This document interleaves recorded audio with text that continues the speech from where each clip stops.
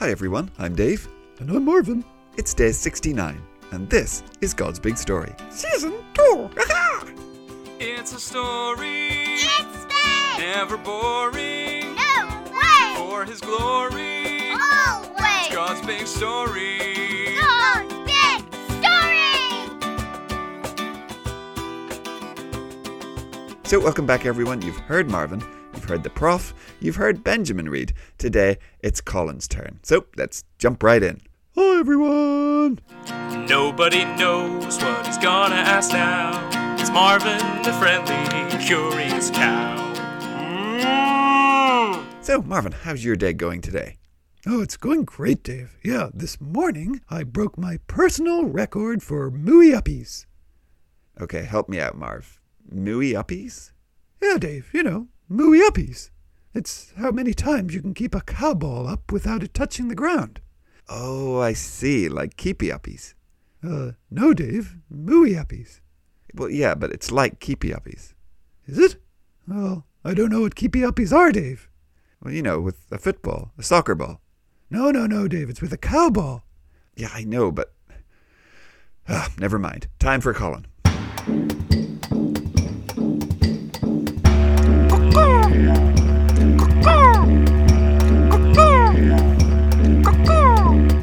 G'day, mates. It's you-know-who. Now, here's some stuff you never knew.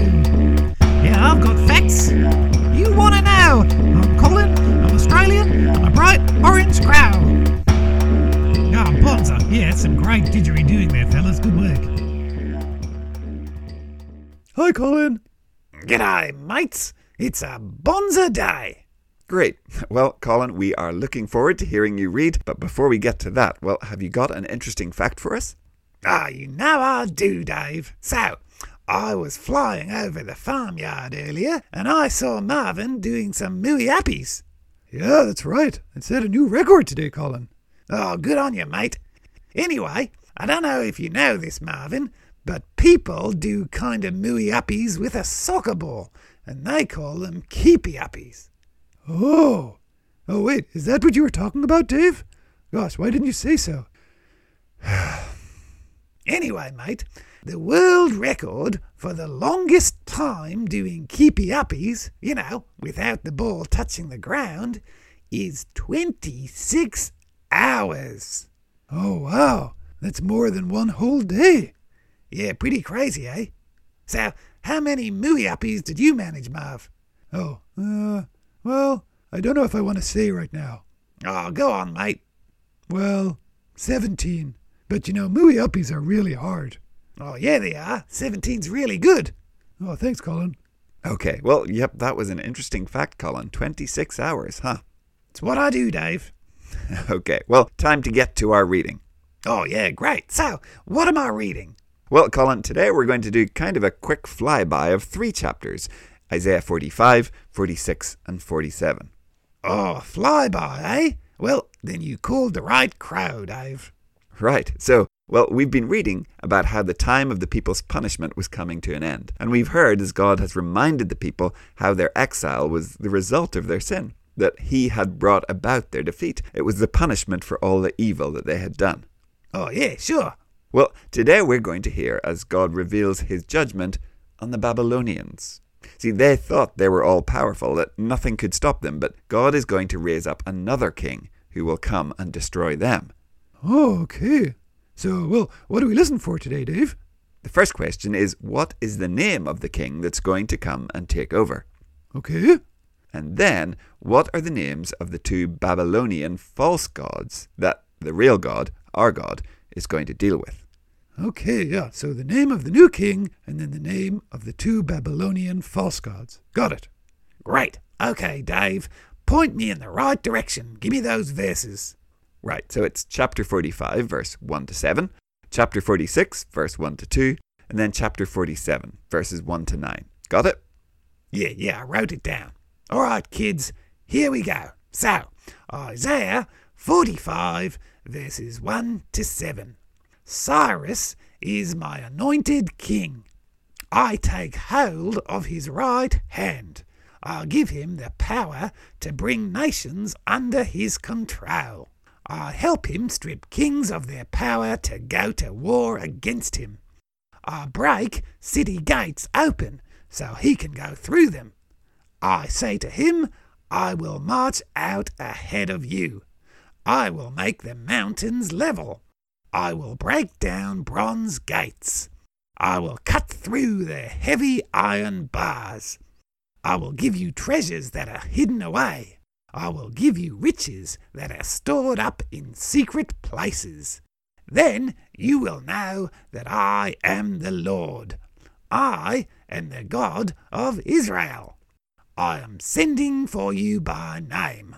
Cyrus, I am sending for you by name. I'm doing it for the good of the family of Jacob. They are my servant. I am doing it for Israel. They are my chosen people. You do not know anything about me, but I am giving you a title of honor. I am the Lord. There is no other Lord. I am the one and only God. You do not know anything about me, but I will make you strong. Then people will know there is no God but me. Everyone from where the sun rises in the east to where it sets in the west will know it. I am the Lord. There is no other Lord. I cause light to shine. I also create darkness. I bring good times. I also create hard times. I do all these things. I am the Lord.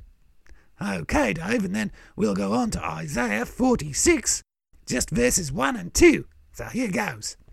The gods named Bel and Nebo are brought down in shame. The statues of them are being carried away on the backs of animals. They used to be carried around by the people who worshipped them, but now they've become a heavy load for tired animals.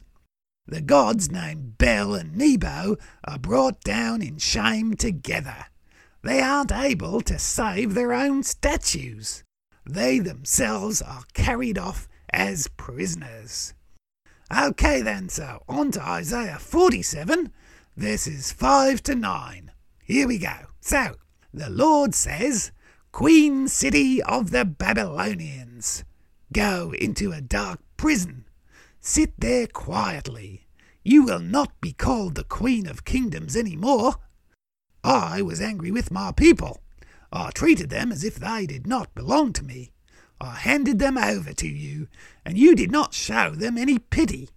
You even placed heavy loads on their old people. You said, I am queen forever, but you did not think about what you were doing. You did not consider how things might turn out. So, listen, you who love pleasure. You think you are safe and secure. You say to yourself, I am like a god. No one is greater than I am. I'll never be a widow, and my children will never be taken away from me. But both of these things will happen to you in a moment. They will take place on a single day.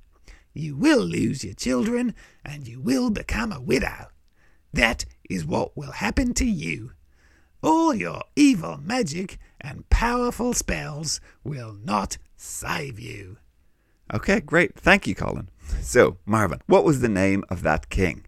Oh, well, that was, I think, the very first word, Dave. It was Cyrus. Yep, that's right. Also known as Cyrus the Great, he was the king of Persia, and he would invade Babylon in 539 BC. And it was Cyrus who would let the Jews return to rebuild the walls and the temple in Jerusalem. And we read about that in season 1 when we read the books of Ezra and Nehemiah. Oh, yeah. Yeah, I remember those guys. Okay, and so what about those false gods? Oh, yeah. It was Bel and Nebo, Dave. Yep, that's right. And yesterday, we talked about how God's people were wondering, were the Babylonian gods greater than their God? But God would show the Babylonian gods were not real. They couldn't even protect their own statues. Yeah, question answered, huh, Dave? Yeah, absolutely. Boys and girls, sometimes it might look to us like God is not the one in control. It might look like evil is winning. Sometimes things go wrong for people who love Jesus, and they go right for people who don't like Jesus at all. And we might think, Lord, what is going on? Aren't you God? Why is it like this? But boys and girls, those things don't happen because God isn't in control. Those things happen because we live in a broken, sinful world. Not everything will make sense to us. But you see, we get to look back at thousands of years of history, at God's promises that he has kept again and again and again. And so you see, we trust him. That even though at times we can't see what God is doing, or we can't understand why he might let some things happen that he does, we still trust that God knows what he's doing, that he is still the same God that he has always been, that he is all-powerful, that he is sovereign, and that he is working out his plans. Okay, yeah. And just like God said, enough to the Babylonians and their sin, well, one day God will say enough to all sin.